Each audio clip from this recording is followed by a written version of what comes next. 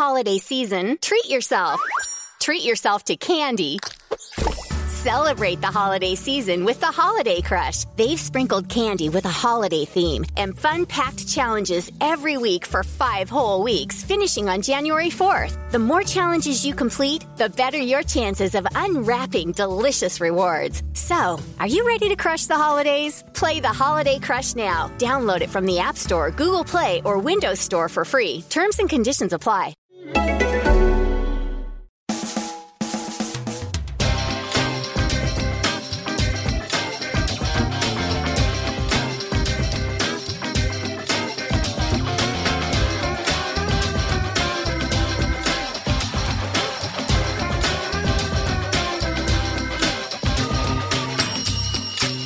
Hello and welcome to a brand new Arseblog Arsecast right here on arseblog.com. How are you? I'm sitting here on Thursday night. It's Valentine's night. And I'm sitting here recording just after the game has finished. Bate Borisov 1, Arsenal 0. I'm trying to think of a Valentine's Day comparison to what we got tonight. And maybe it's Unai Emery coming home with a bunch of petrol station flowers. The very last bunch, actually, of petrol station flowers.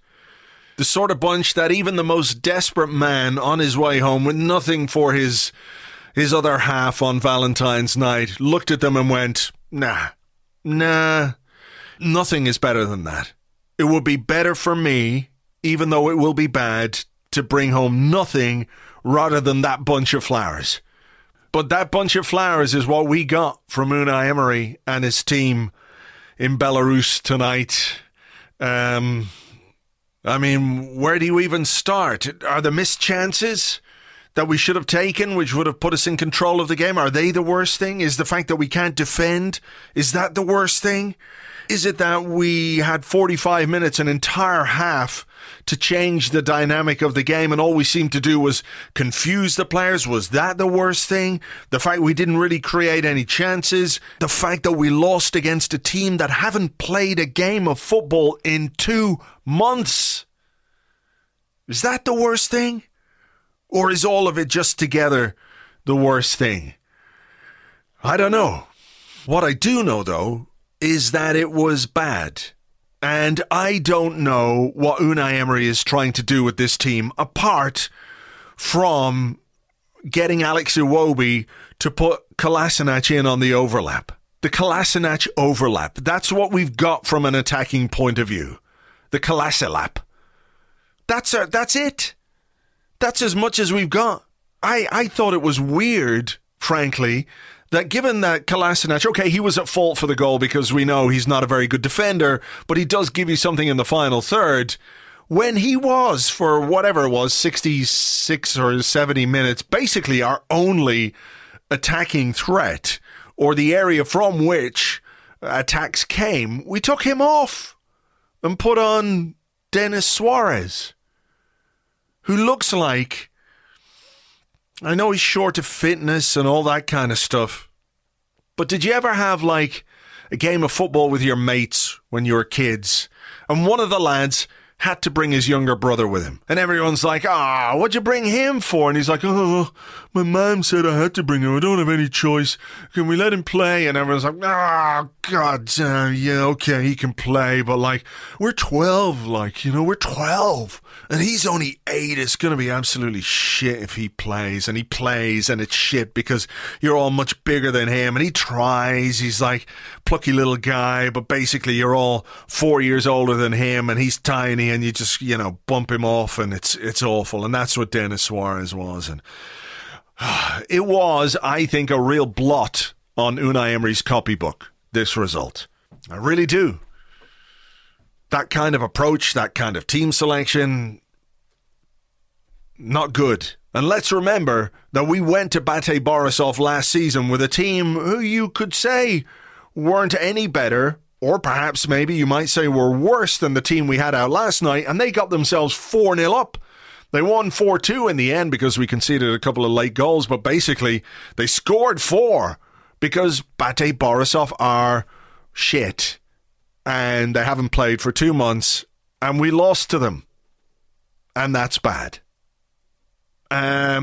So I think to try and get some more structured thoughts on this, I might as well go straight in to our guest on the show this week to discuss the 1-0 defeat to Bate Borisov in the Europa League. Tim Stillman, hello to you. Hello. That's the most depressing sentence I think I've ever heard. I hope you have a stiff drink, do you? I wasn't going to have a drink this evening, but I've got a stiff one in front of me now. Just water.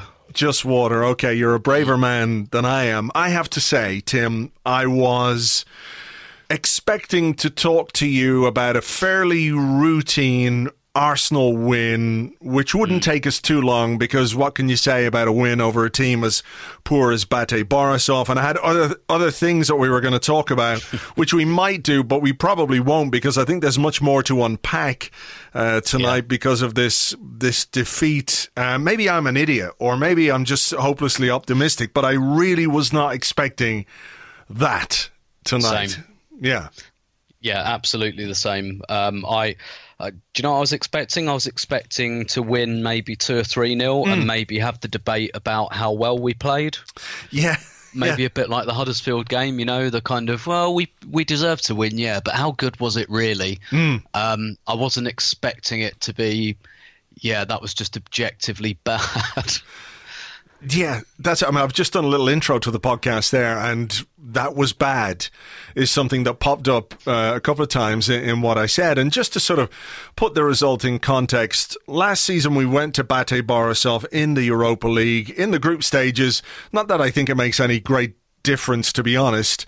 And actually, we played them at a time when their league season was underway.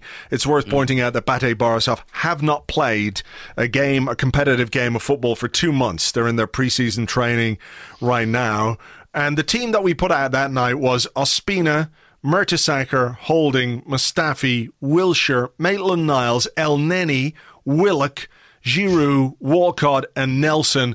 And that team was 4-0 up.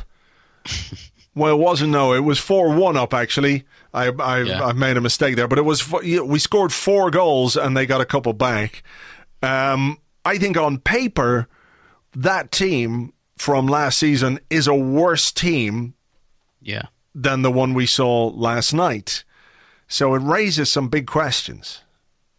Yeah, it really does. And for all of the kind of the holes in the Arsenal squad and, the question of balance and things like that, and the pitch, and whether we should play with 3 centre-halves, and whether, everyone's all of a sudden a defensive midfielder, according to some people, we're better than that. We're better than that. Like, nobody's under the illusion that this is like a world-class squad waiting to break out, but we're a lot better than that. And what's quite odd at the moment is we seem to have kind of reversed, where at the beginning of the season we had these really listless first halves, and then clicked into gear a little bit in the second half. That's maybe overstating it, but doing enough. Yeah. And now actually what we're doing is we're starting games fairly brightly and then just completely losing the plot and just descending into this kind of mess. And it's really, really worrying, because there's quite a lot going on there, I think, with the confidence of the players, clearly. And actually, for all the, our sole tactic at the moment seems to be, let's try and get Kolasinac on the overlap. It's actually a fairly effective tactic. I know it's kind of boring because it seems to be the only thing we've got, but it's actually quite effective. It actually works quite a lot. And so the one kind of thing you can identify that seems to have been worked on actually works quite well, which begs the question about what else are we working on? What else are we trying to do? And, this question of we've asked a lot, particularly in the opening months of, Emery's reign, do we see where this is going? Do we see a style and all of that? And that's important for us as fans. But the more pertinent question is, do the players see a style? Because they get more information than we do. on the training ground, and it's like, do they see a plan? Do they see a style? Do they, do they buy in? Is there something to buy into? Because the little alarm bell I've had in the back of my head all season is, I don't really listen to Emery's press conferences anymore because I just don't understand what he's saying, and I don't think that's a linguistic thing. I don't think his English is good. Like, it's not because I can't understand his zany Spanish accent or anything. Objectively, it's not bad, and there's still some learning. He can express himself fairly well. I mean, I think that's a point. I want to come to you about the players and what they think of what's going on, or what we might think the players are thinking of what's going on. But, when you think about it, I'm going to come to the team selection now in a minute as well, but the Kolasinac overlap thing, it is effective. But I wonder, how it is that a team like Arsenal has become so dependent on this one thing for almost all of its creative outlet. I mean, people now are listening to this screaming, well, there's a pretty good creative midfield player we have in our squad who wasn't in the team and wasn't in the squad to travel, and I hear that. But there were two chances in the early stages of the game, which I think we should have scored. Mkhitaryan should have scored in the opening couple of minutes. A great ball from Iwobi to set Kolasinac free. It was a good cross, and I think Mkhitaryan should score from there. Lacazette with a header at the back post from a Kolasinac cross. And, you've said it countless times about how important the first goal is in games. Yeah. I'm not trying to make any excuses or suggest that there's mitigation for this, but the chances were there, and had they gone in, I think we'd have been looking at a different night, but they didn't, and that is that leaves you open to your other weaknesses being exposed. Yeah, absolutely. It was kind of like a diseconomies of scale in that, we don't look particularly confident at the moment. And, we started okay. And if one of those chances goes in, I think we're talking about something very, very different. But then obviously Barté get a goal off of a set piece. That gives them something to defend. And all of a sudden, you look at that chance in the first minute for Mkhitaryan, and there's oceans of space for Iwobi to play the ball. Kolasinac runs into oceans of space. Mkhitaryan's unmarked in the 6-yard box. Barté didn't really start the game with 10 defenders in their potato farm box, just with lumps kicked out of it. The game didn't start like that. It wasn't really until Barté were the ones who grew into the game, and obviously we're not confident at the moment. And so when we went 1-0 down, all of our confidence kind of evaporated. The pitch got worse. I think the technical level of this team, and one of the problems at the moment is the technical level of this team is quite low. And, even when we're not playing on cabbage patches, at Huddersfield last weekend, we had, Kolasinac is regularly passing at under 60%. Maitland-Niles was at about 55% or 60%, or it's somewhere in that region against Huddersfield. We give the ball away a lot. And when you look tonight, and listen, don't get me wrong, I don't think we'd be any worse with Ozil in the team. But even when Ozil was playing earlier in the season, he doesn't have many assists this season, and all of his chance-created metrics are down. So there's something else a bit more widely going on. But when you look at the Barté game, it's the creative hub of the team was Guendouzi, Iwobi, and Kolasinac, which, however you feel about all of those players individually, or their potential or their ceiling, that's not an elite level creative force, really. That's asking a lot of some players who are either learning the game or who are just plain inconsistent. And then I think the other slightly technical issue we've got is that most of our attackers don't shoot very much, even Lacazette and Aubameyang. They tend not to shoot unless it's absolutely just perfect for them to shoot. And I think this is quite outmoded way of attacking. If you look at the way some of our better competitors are attacking at the moment, Mane, Salah, they take tons of shots. Aguero, Sterling take loads of shots. Son, Kane, Eriksen, shoot. They're high volume shooters, and we've got, Aubameyang doesn't really shoot unless he's 8 yards out. ditto Lacazette. Iwobi doesn't really shoot, and when he doesn't shoot very well. So like we've got this really bad combination of very little creativity and not a lot of kind of inspiration either. Sure. I mean, do you feel that comes from the way that we end up playing the game? You know, a bit. It's difficult to shoot when you don't have a good position to shoot from. But when you're playing the game in a way which allows the opposition to prevent you from creating space even to shoot, like as the game went on, I think Bate Borisov, they said, okay, we can sit back here and we can pretty much deal with everything that they've got because they don't have a little bit of guile, or they don't have the craft, they don't have that special player to open us up or to look for that pass. You know, if we can marshal Kolasinac as well as we can, chances are we're not going to be able to do that. So what happens is you get Lacazette dropping off, you get Lacazette dropping deep. We're going to talk about his sending off now in a few minutes' time, but you know, even when Aubameyang came on, I'm looking at the team and I'm thinking, well, what are we playing here? What are we trying to do? Because we'd brought Aubameyang and Torreira on, and we'd gone to a back four, and then within 4 or 5 minutes, we took Kolasinac off, which meant we were playing without a left back. And we put Suarez sort of out there, and we gone to, I guess, to a back three again. So we changed formation, then changed formation again. And I'm looking at Lacazette on the left wing, and I'm looking at Aubameyang on the right wing, and I'm thinking, what the fuck is going on here? Because, you know, you've got two really good strikers, and you're asking them to do, I assume they're doing what they're asked to do, right? Yeah.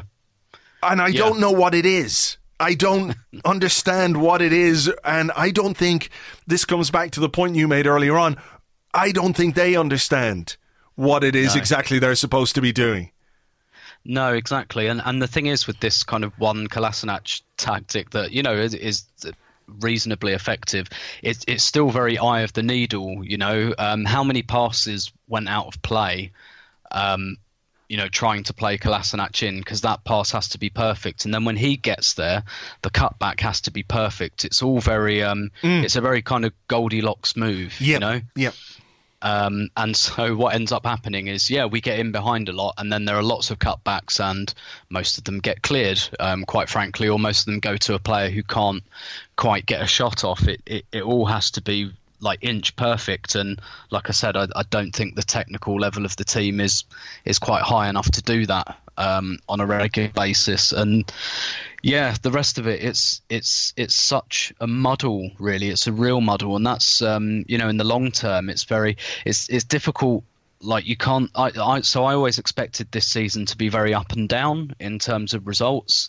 I expected us to be quite inconsistent, but I expected that to happen because I thought, well, what will probably happen is we'll settle into a style and then we won't quite have the players for it. So sometimes it will come off and sometimes it won't. But, you know, the worry we've had all season, really, even during the unbeaten run, is that there just doesn't really seem to be a style. And, you know, for everything, for all the angst that causes us as fans, that causes a far bigger problem for players if they're training every day and they're getting all of this information and they can't really seem to make head nor tail of it. And it does look to me like something is a bit more fundamentally broken than, you know, if we play Ozil, he'll create loads of chances. Yeah.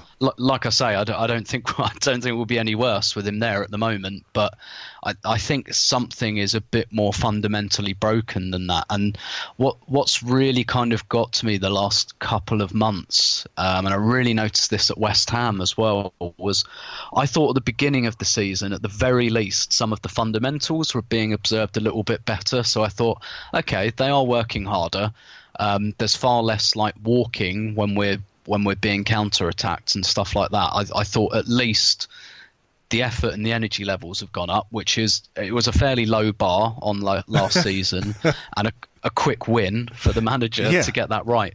But the last couple of months, that seems to have really reverted. And, you know, watching players, you know, walk while we're being counter-attacked, the ball comes into our box. And, for me, Kolasinac on that goal, Monreal with a really lazy foul, just sticking a leg out when he absolutely doesn't have to.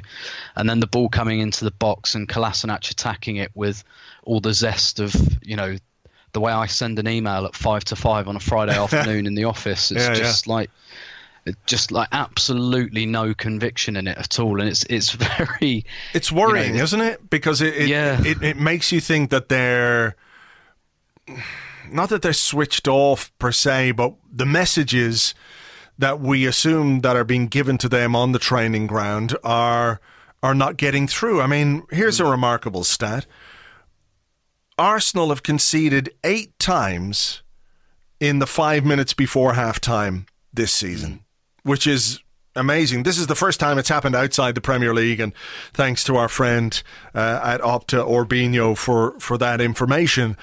But that is a fundamental, which is concentration and organisation, and things which we assumed that when Unai Emery came in, these were the things that he was going to get right, or he was going to improve on, because they were all over the place under Wenger as well. But when you're coming into a club, surely those are the things that are kind of, I'm not going to say they're easy, but they're the easiest things to identify and the easiest things perhaps to put right. But over the course of the season, I'm not sure that we're seeing that improvement. No, absolutely. And I think one of the things that might have changed, so not an awful lot has changed that much, to be honest, other than the results. There was a fair amount of fortune in that kind of unbeaten run earlier in the season, and if you try and tot up in your head at the moment Arsenal's genuinely good performances this season, I think you'd be using one hand with change left over, to be honest with you. So it's not changed that much, but I do think my read on it, I guess, is that he can't sort this defence out, and a lot of the kind of tinkering has been about, because even when we were on the winning run, we were giving up so many chances, and we're quite fortunate, I think, that there are just lots of teams that don't have good strikers. I think if Cardiff or Huddersfield had any half-decent Premier League striker, we'd have been in big trouble in both those games, and I've felt that a few times this season, and I think he's thinking, like, Christ, how do I shore this up a bit? And I don't think he can. And I think sooner or later he might have to come to the realization that, you know what, like, this is a very top-heavy squad, and that's where my talent is. So I'm just going to have to lean into that, not least because we've actually got a fairly decent run-in of winnable games, other than, like, there are some quite tough away games there, like Wolves, Leicester. Those won't be easy, obviously Spurs, but particularly at home we've got quite a good run, and I really think we'd be better off just leaning into that a bit more, so that we're not going into games like this asking a kid who was playing in Ligue 2 last season, Alex Iwobi, and frankly a failed left back as our only creative outlets. We've got to do better than that, and we've got the personnel to do it. Tonight, did we really need like 3 centre halves and to have Aubameyang and Suarez? If you could see my face right now, I'm like gesturing to the sky, and I know you're a bit more fond of the 3 at the back than I am, but this felt to me like the sort of game that we could play a back 4, because they're a poor team. They're in pre-season. They haven't played for 2 months. We put 10 goals past them last season. Go there and be aggressive and be adventurous and attack them. And I think if we did that, I think the game would have perhaps gone in a different direction. And I looked at the lineup and I thought, okay, we can still win this. And we should still win this relatively comfortably. But a little bit of my heart sank when I saw back 3 again, because whatever about going to Tottenham away, as we will, next month at Wembley, and we will play 3 at the back because that's just what he will do. going to Bate Borisov with a back three, and then, I know our wing backs are supposed to be attacking and adventurous, but, the reality is we didn't need that extra man in the back. We didn't need three central defenders to deal with the threat that they posed, which was essentially nothing apart from, the set piece goal that they scored. Having 3-4 centre backs on the pitch is not going to make any real difference in that sense. So I wonder if we look at the players and we look at them and we think, okay, are they fully bought into what they're being asked to do? Does the conservatism help them perform or produce on nights like tonight when really we should have that game by the scruff of the neck, which we did in the early stages, but we should keep that game by the scruff of the neck. They're a team, that thing when you were a kid and like you had your fucking uncle who would put his hand on your head and go on, he'd go try and hit me, and you couldn't because he's just bigger and stronger and he can hold you off with no hassle at all. That's what we should have done footballistically to Bate Borisov. Instead, we played in a way or set up or approach the game in a way which meant that if we didn't take the chances that we created, which we didn't, all of a sudden you're sort of going, okay, right, shit, now what? And there's an element of that for the players, I think. Yeah, absolutely. And so I think in general, I think he will go three at the back for most, if not all, of our away games. And I do see some sense in that in the Premier League, because I think he'll largely do it because he doesn't really trust either of his fullbacks, because one of them isn't a fullback in Kolasinac, and the other isn't a fullback either, is he? Maitland-Niles is not a fullback either. Exactly. So I think he'll go with the back three just because he feels, probably with some justification, that we're weak defending the wide areas. So I can kind of get on board with that, and if it means like having some continuity and like, right, this is how we're playing away from home now. I can kind of see that. Tonight, no, I couldn't see that. And particularly, and a guy who's won the Europa League 3 times maybe should appreciate this, the value of the away goal. So even if you concede one on the break because they lump one up the pitch and you get it wrong, I mean, if you score 2, then you've put the tie out of sight, basically. So, with like the extra value of the away goal, that made it even less necessary, in my view, to kind of put 3 at the back, and not least because they were always just going to play those long balls. And with the way the pitch was, it's not like the ball was going to go bouncing towards Petr Cech's goal. Quite frankly, every time they tried it, the ball just got stuck in a massive quagmire. Like it's actually not a great pitch, ironically, for long ball football. And their striker had about as much pace as I do. Yeah. So, exactly, he wasn't going to get away from whichever pair of centre-halves we wanted to play. Yeah, exactly. And they didn't threaten in that manner once at all, first half or second half. So, and frankly, like, with some of our defenders, does it really matter having 2 or 3 of them? No, it doesn't. It doesn't. It's I was thinking to myself tonight, and I was like looking at, and a bit on Saturday as well, and I was just like, how is 33-year-old Lauren Koscielny, who's come back from this awful injury, still holding our defence together? How is he still like clearly our best defender? Yeah. It's ridiculous. And that's not a slight on Lauren Koscielny by any means. It's reflective of the quality of the defenders that we have. Yeah, precisely. And it's like, absolute, like I thought he'd have a Per Mertesacker season where, he'd barely play, if at all.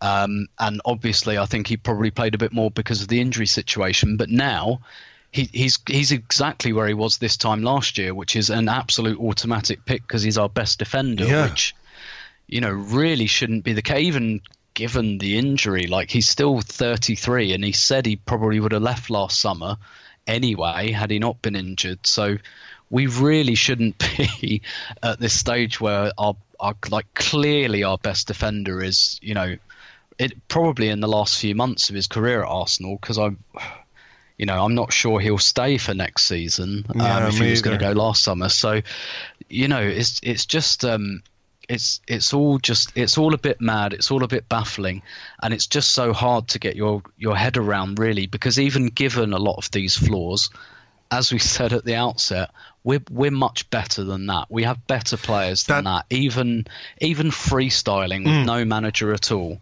they should be able to go out there and beat Partey without too many problems. I agree. I mean, I think nobody would dispute the fact that we need some better players. There isn't an Arsenal fan in the world who would say that this squad does not need an improvement, an input of quality. But I also think that Unai Emery should be getting more out of the players that we have. And I've been quite happy to give him time and leeway and understanding, and his situation is difficult and his job is difficult.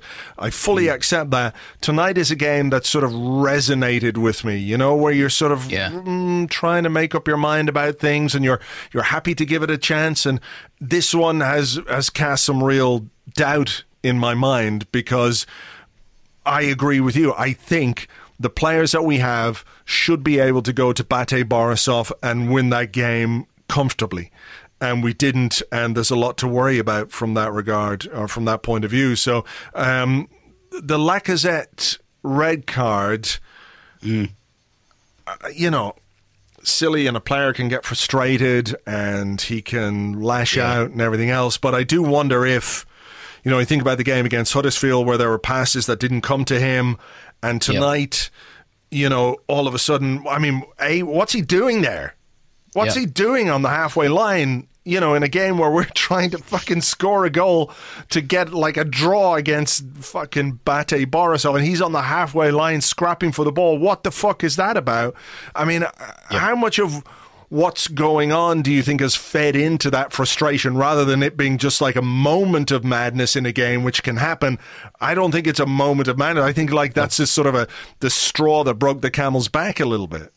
Yeah, I completely agree, because Lacazette is he's not a combustible character, is he? He's not a guy that loses his temper a lot, and that felt like a real build-up of frustration. And actually, as stupid as it was, and usually a player does something like that, I'd just say, well, you're an idiot. And to some extent, that's still true. But I kind of have some sympathy with him, to be honest, because, there's a couple of minutes to go and he's on the halfway line on the right wing because he can't get the ball, because we're so bad at trying to get the ball to him that he has to go all that way back to try and go and get it. And you can see why he's pissed off. And in the second half, against Huddersfield on Saturday, loads of kind of counters broke down because, again, we just don't really have a lot of technical ability in the team at the moment. And, lots of passes just not quite landing or being overhit. And, he did cut a very frustrated figure in that second half, because he was working really, really hard and he was actually taking up some really good positions. But we barely had the ball down their end of the pitch, and when we got it there, we couldn't get it to him. And it was the same tonight. And all right, he missed the chance he should have scored in the first half. I'm sure that plays into it. He had that goal ruled out for offside. I'm sure that plays into it a bit. He'll be coming away thinking, I really should have scored tonight, regardless of whatever's going on around me. So I'm sure all of that plays into it. But to me, and he, when he was it over Christmas, he was subbed in a game, and he looked. We've had a few players who've done that, like Lacazette and Aubameyang, where they've been subbed and their reaction has worried me a little bit. And I perfectly take the point, the whole every player should be disappointed to be substituted, and that's kind of true. But I don't know, I always worry about stuff like that. It reveals a deeper frustration, I think, anyway, or it makes me think that there's a deeper frustration. And Lacazette's kind of lost his rag about being subbed fairly recently, and and now he's kind of very uncharacteristically lashing out. Yeah. And that to me is not a great sign. And at the risk of bringing up possibly the most boring subject in the world, you've got to wonder as well how much like the whole Ozil thing plays into it. We don't know. What do the players think? Lacazette? If you're Lacazette and you want to score goals, do you want a player in the team who is one of the biggest chance creators in European football?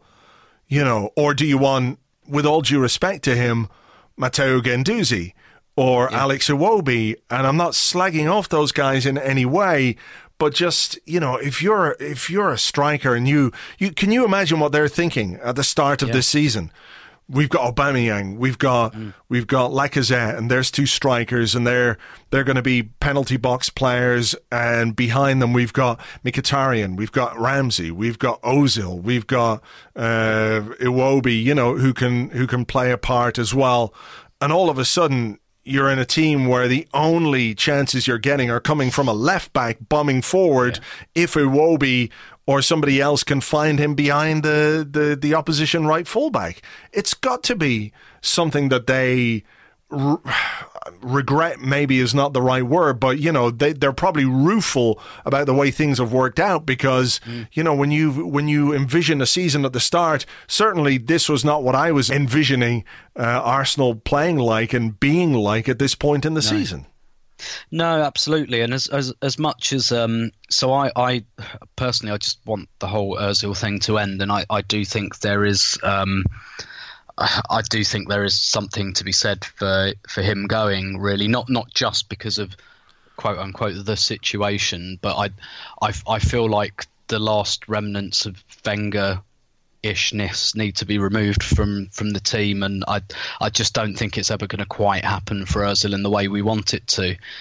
But you know, on the other hand, that might not be how the players think about it at all. And again, we can only speculate. But I bet you when we bought Aubameyang and we bought Lacazette, I bet Ozil was a big selling point to both of them. For sure. Whether it was spoken about or not, it probably didn't need to be spoken about. They probably thought, yeah, I can play behind this guy. And, you know, it's one thing that they're not playing in front of that guy anymore. But when they're not playing in front of that guy and we're not really creating anything else, it does make you wonder. They might be completely behind it. They might hate Ozil. They might think he's a dick. They might want him to go.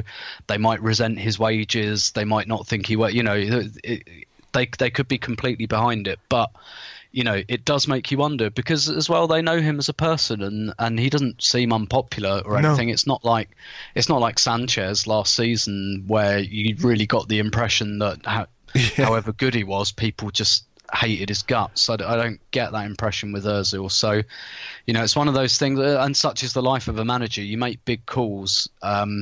You know, you need the results. Like, good results fix everything. Like, you can do anything really as long as the results are good. But once they're not, you know, I wonder how much these things go through the players' minds. It must do.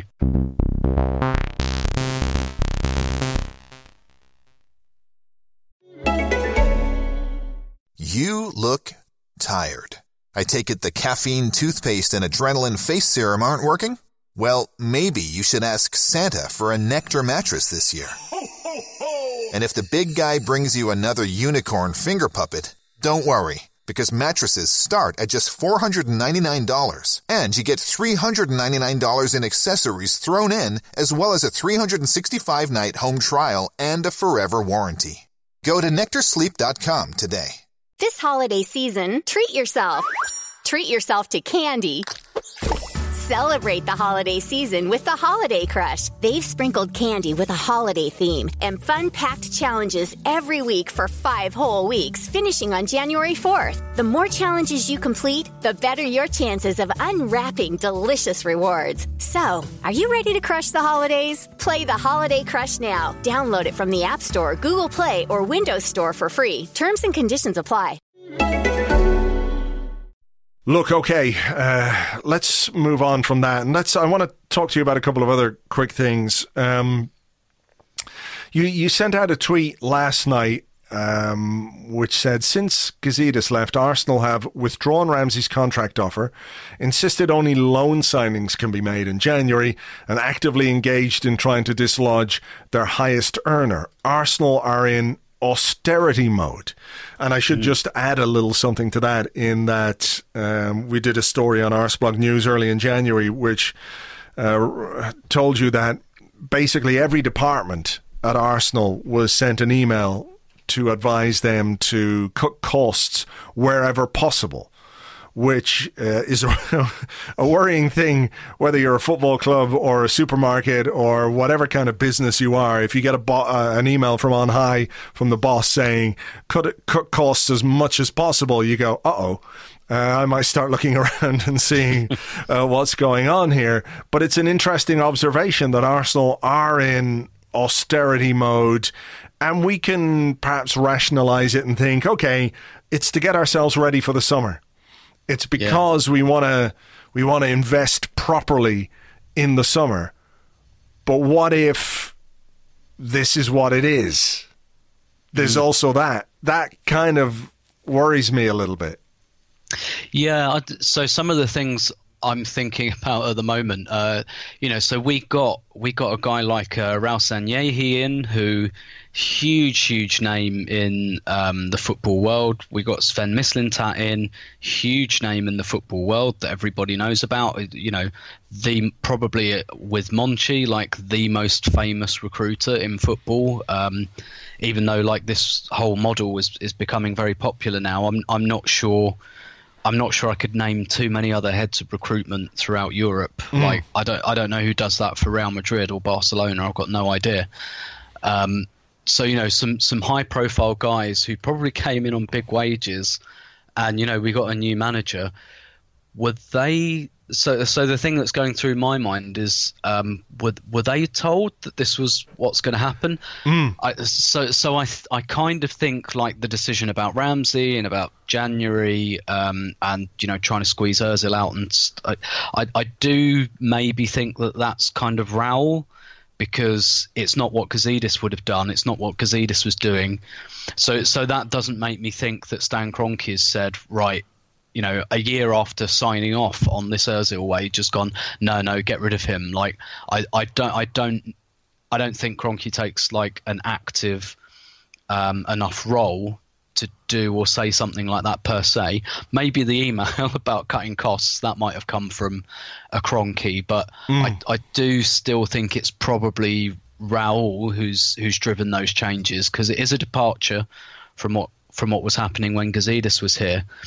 But also, like with Emery, I didn't like the way, and I understand it from his point of view, but I didn't like the way he introduced that whole, I've been told that I can only sign players on loan. There was a bit of tetchiness in the way he said it. I'm not sure the club really wanted it out there quite like that. Right at the beginning of the window, I'm sure they'd have preferred to have kept that a little bit private. And it seemed like a lot of his language became very, I'm being told, this is what they're telling me, as if to say, it will it'll be different in the summer. They tell me it will be different in the summer. Yeah, as if to say, I am not an active part of this decision. This is being imposed on me. And that had the alarm bells ringing a little bit. But it also made me wonder, like, do you reckon Unai Emery was told when he was hired, we bought all these players, because you're not here yet, and it makes a certain amount of sense for us to get guys in quickly. So, this summer we're pretty much giving you players to work with, which I'm sure he'd have thought, okay, that's fine. They might not all be the players I want, but I understand the situation for a bit of brevity. But do you reckon he was told last May, oh, and by the way, in January we're not giving you any money? No, I spoke to somebody, and I don't, I can't say with absolute assurance that this is the case, but somebody who I speak to relatively frequently, who gives me good information, often good information, it's not always 100% accurate, but always in good faith, told me that they were told there'd be certainly more money than this. Yeah. More money last summer, and more money, certainly money in January. Yeah, exactly. And that, again, makes me think it's probably Raul who's the kingmaker here, because obviously it was Gazidis that, did the hiring per se of Emery, and I'm sure Gazidis probably would have told him, there'll be money in January, there'll be next summer, which might have been the case had he stayed. And then obviously behind the scenes you've got the head of recruitment leaving after less than a year. I mean, it's not a pretty picture. It's not healthy, is it? No, quite frankly. And I don't know if you remember, I was on this podcast last summer, and I just had a slight reservation about getting like Raul Sanllehi and Sven Mislintat together at the time that Gazidis was leaving, because these are two guys who, again, I reiterate, they're famous. And they're famous because they want to be famous. And I'm not saying there's anything wrong with that, but they want their names out there, which means they are ambitious men. When two stags rut, only one stag comes out on top. And the other guy goes away with his antlers between his legs or his whatever. Yes, and there was a big power vacuum that was created, and then we bought these two big, ambitious guys. And I always had slight reservations about that, and, you know, about placing all your faith in, like, gurus and this guy will fix everything. I think there has to be a chemistry behind the scenes. I think that's the most important thing. But, you know, it's not really a healthy picture, which you know, so I'm not kind of doom-mongering too much, which is not too much of a surprise, actually, when you have the sort of upheaval we've had on and off the pitch over the last couple of years. I think a lot of people criticise Man United, like, retrospectively, for how they handled the Ferguson departure, but I don't remember too many people complaining about what they did at the time, albeit they hired the wrong manager. But all the other kind of things they put in place, you know, people have mixed opinions about Ed Woodward, but he took on like a very definite almost like director of football role. They got some old guys in like Phil Neville and Ryan Giggs to try and continue this. And I don't remember too many people complaining about that at the time. In retrospect, it was all wrong, but actually the idea was fairly sound. It's really, really difficult to replace, you know, to completely change the culture of your organisation overnight. And I always felt that would be the case with Arsenal. It's not even a good idea on paper. It's still going to be a bit rocky. But yeah, so in short, to sum up, the players don't look happy, the manager doesn't look happy, and it doesn't look happy behind the scenes. But other than that, everything's okay. Everything's great, yeah. Well, look, I mean, I think it's fair also to say, and we should point this out, that, you know, what can seem like a desperate, awful situation in football can turn around quite quickly.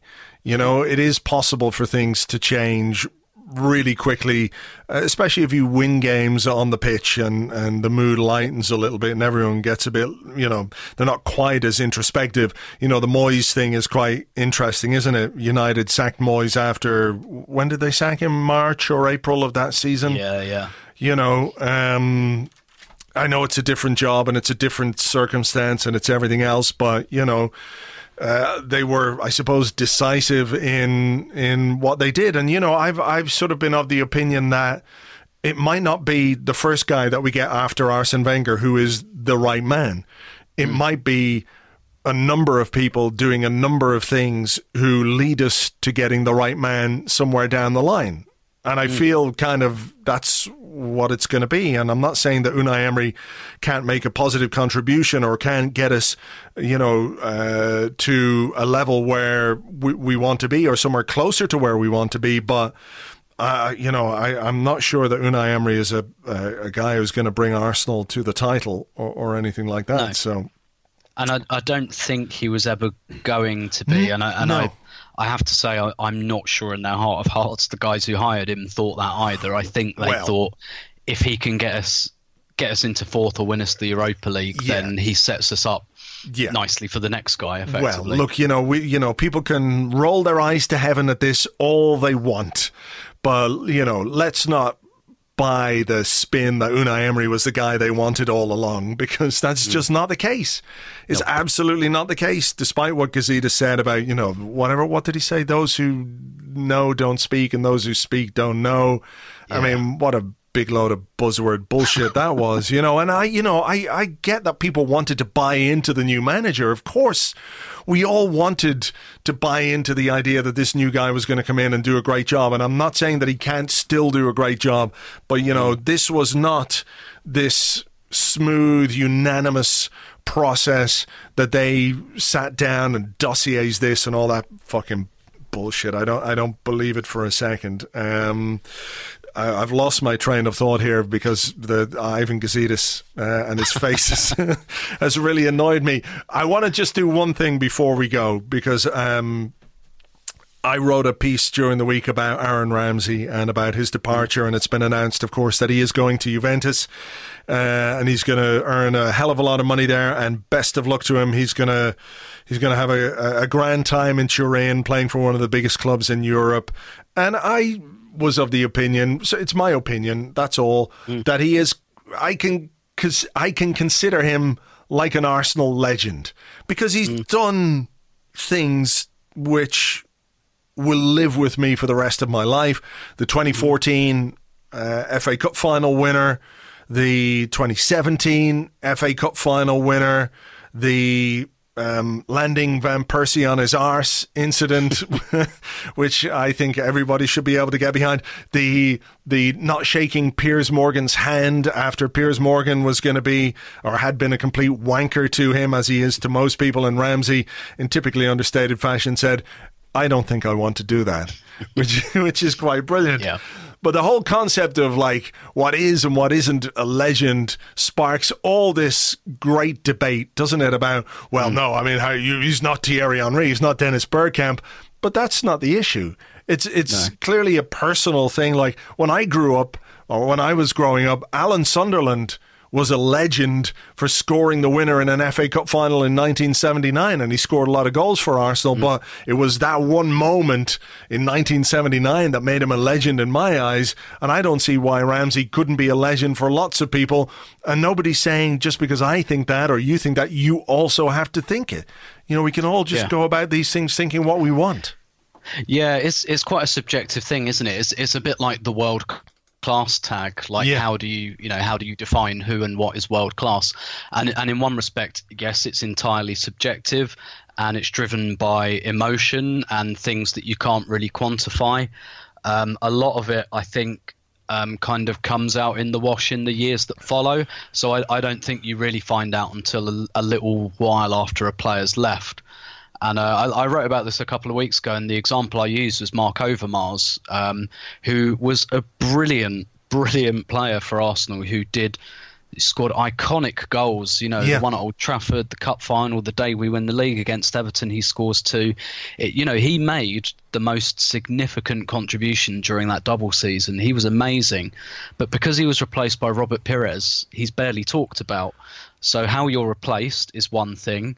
And how you leave, which wasn't, the greatest either. Same with Petit, who made an amazing contribution in that double season, but the way he left and the way he behaved in the 6 to 9 months before he left, coloured his status for me, certainly. Absolutely. And Ramsey's setting himself up well on that score, because he's gone abroad, because he's conducted himself very well.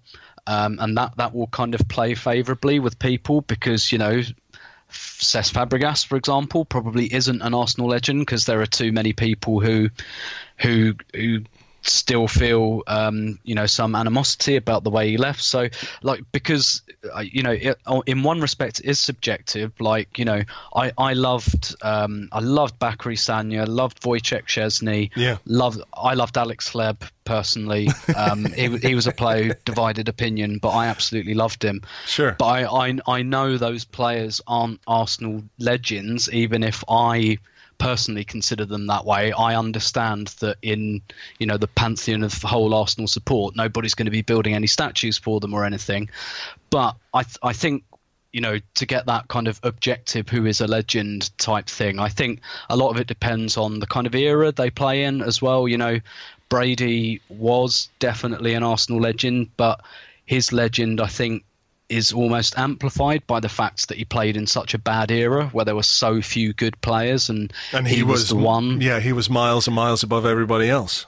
Exactly, and we didn't really replace him either, so he very much stayed a legend, and he went abroad, so people kind of, that kind of affection and that longing stayed. So a lot of these things with Ramsey, a lot of those things that are just completely out of his hands. But what I will say is I think there are players who have done less for Arsenal who would probably be considered legends. And I think in a few years, particularly like if we do have maybe a bit of a drift for the next few years and we're not in the Champions League, I think that people will certainly look back very, very favourably on Aaron Ramsey. And I think he's in the conversation, put it that way, for legend status. I think even for the Piers Morgan thing alone, he should be a legend. I remember speaking to somebody who had to do a thing with Piers Morgan a couple of years back, and I asked what was it like, and they said, imagine how bad you think it could be. It's worse. So I don't doubt that's true. No, I don't either. All right, Tim, look, we better leave it there. Thanks for your time this evening, and we'll catch up with you again soon. My pleasure as always. Thank you very much indeed to Tim. You can find him on Twitter at Stilberto, and of course you can read his column on Arseblog every week on arseblog.com, and you will find him writing about the Arsenal women's team on Arseblog News as well. This weekend, we don't have a game. So this last little bit where we might preview the game coming up at the weekend, well, there isn't a game to preview. So all I'm going to do right now is just say thank you for listening, as always. It hasn't necessarily been the most cheery podcast we've ever put together, but when you lose 1-0 to Bate Borisov, what can you expect? They do say, though, that a problem shared is a problem halved. And if by listening to this podcast, we've cut Arsenal's problems in half somehow, then that can only be a good thing. So, James and I will be here on Monday. We will be recording an Arsecast Extra for you. If you would like to give us a rating or review on iTunes, thank you very much indeed. That will be greatly appreciated. You don't have to, though. You don't have to do anything you don't want to do. We can't make you do it. You just do whatever you feel like doing. It's that kind of weekend. We've just lost to a shit team. Do whatever you like. It's fine with me. But as I said, I do thank you for listening. Hope you enjoyed it. We'll catch you on the next one. Until then, cheers. Bye-bye.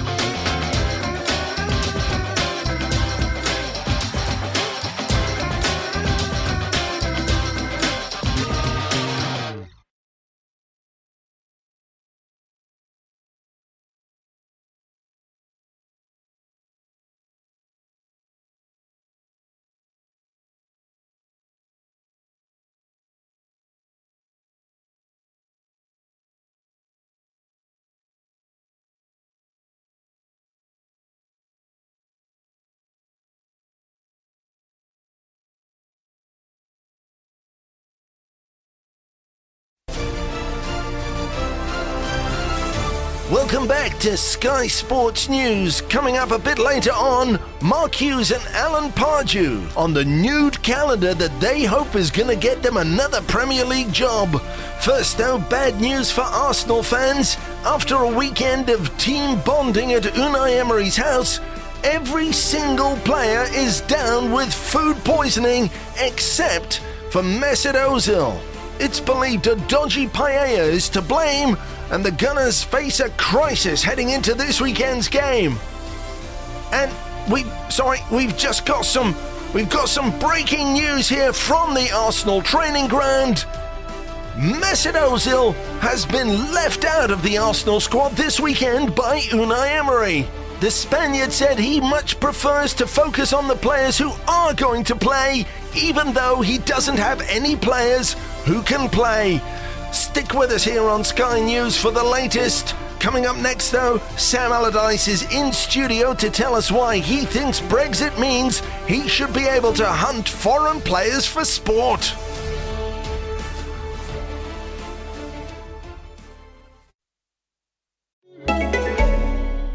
This holiday season, treat yourself. Treat yourself to candy. Celebrate the holiday season with the Holiday Crush. They've sprinkled candy with a holiday theme and fun-packed challenges every week for 5 whole weeks, finishing on January 4th. The more challenges you complete, the better your chances of unwrapping delicious rewards. So, are you ready to crush the holidays? Play the Holiday Crush now. Download it from the App Store, Google Play, or Windows Store for free. Terms and conditions apply.